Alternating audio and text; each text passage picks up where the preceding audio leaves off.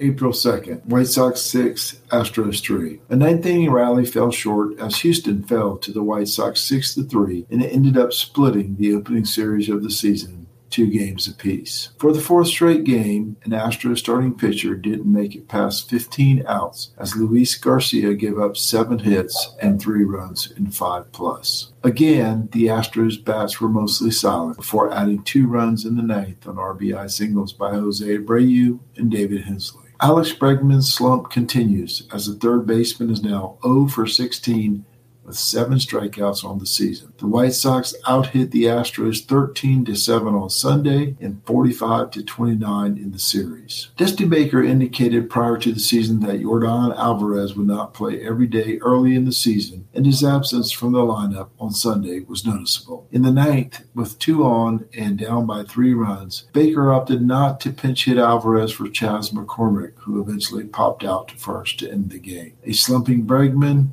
injured Altuve, and resting Alvarez rendered the Astros lineup largely impotent. The Astros are 2-2 and host the Detroit Tigers for a 3-game series Monday through Wednesday.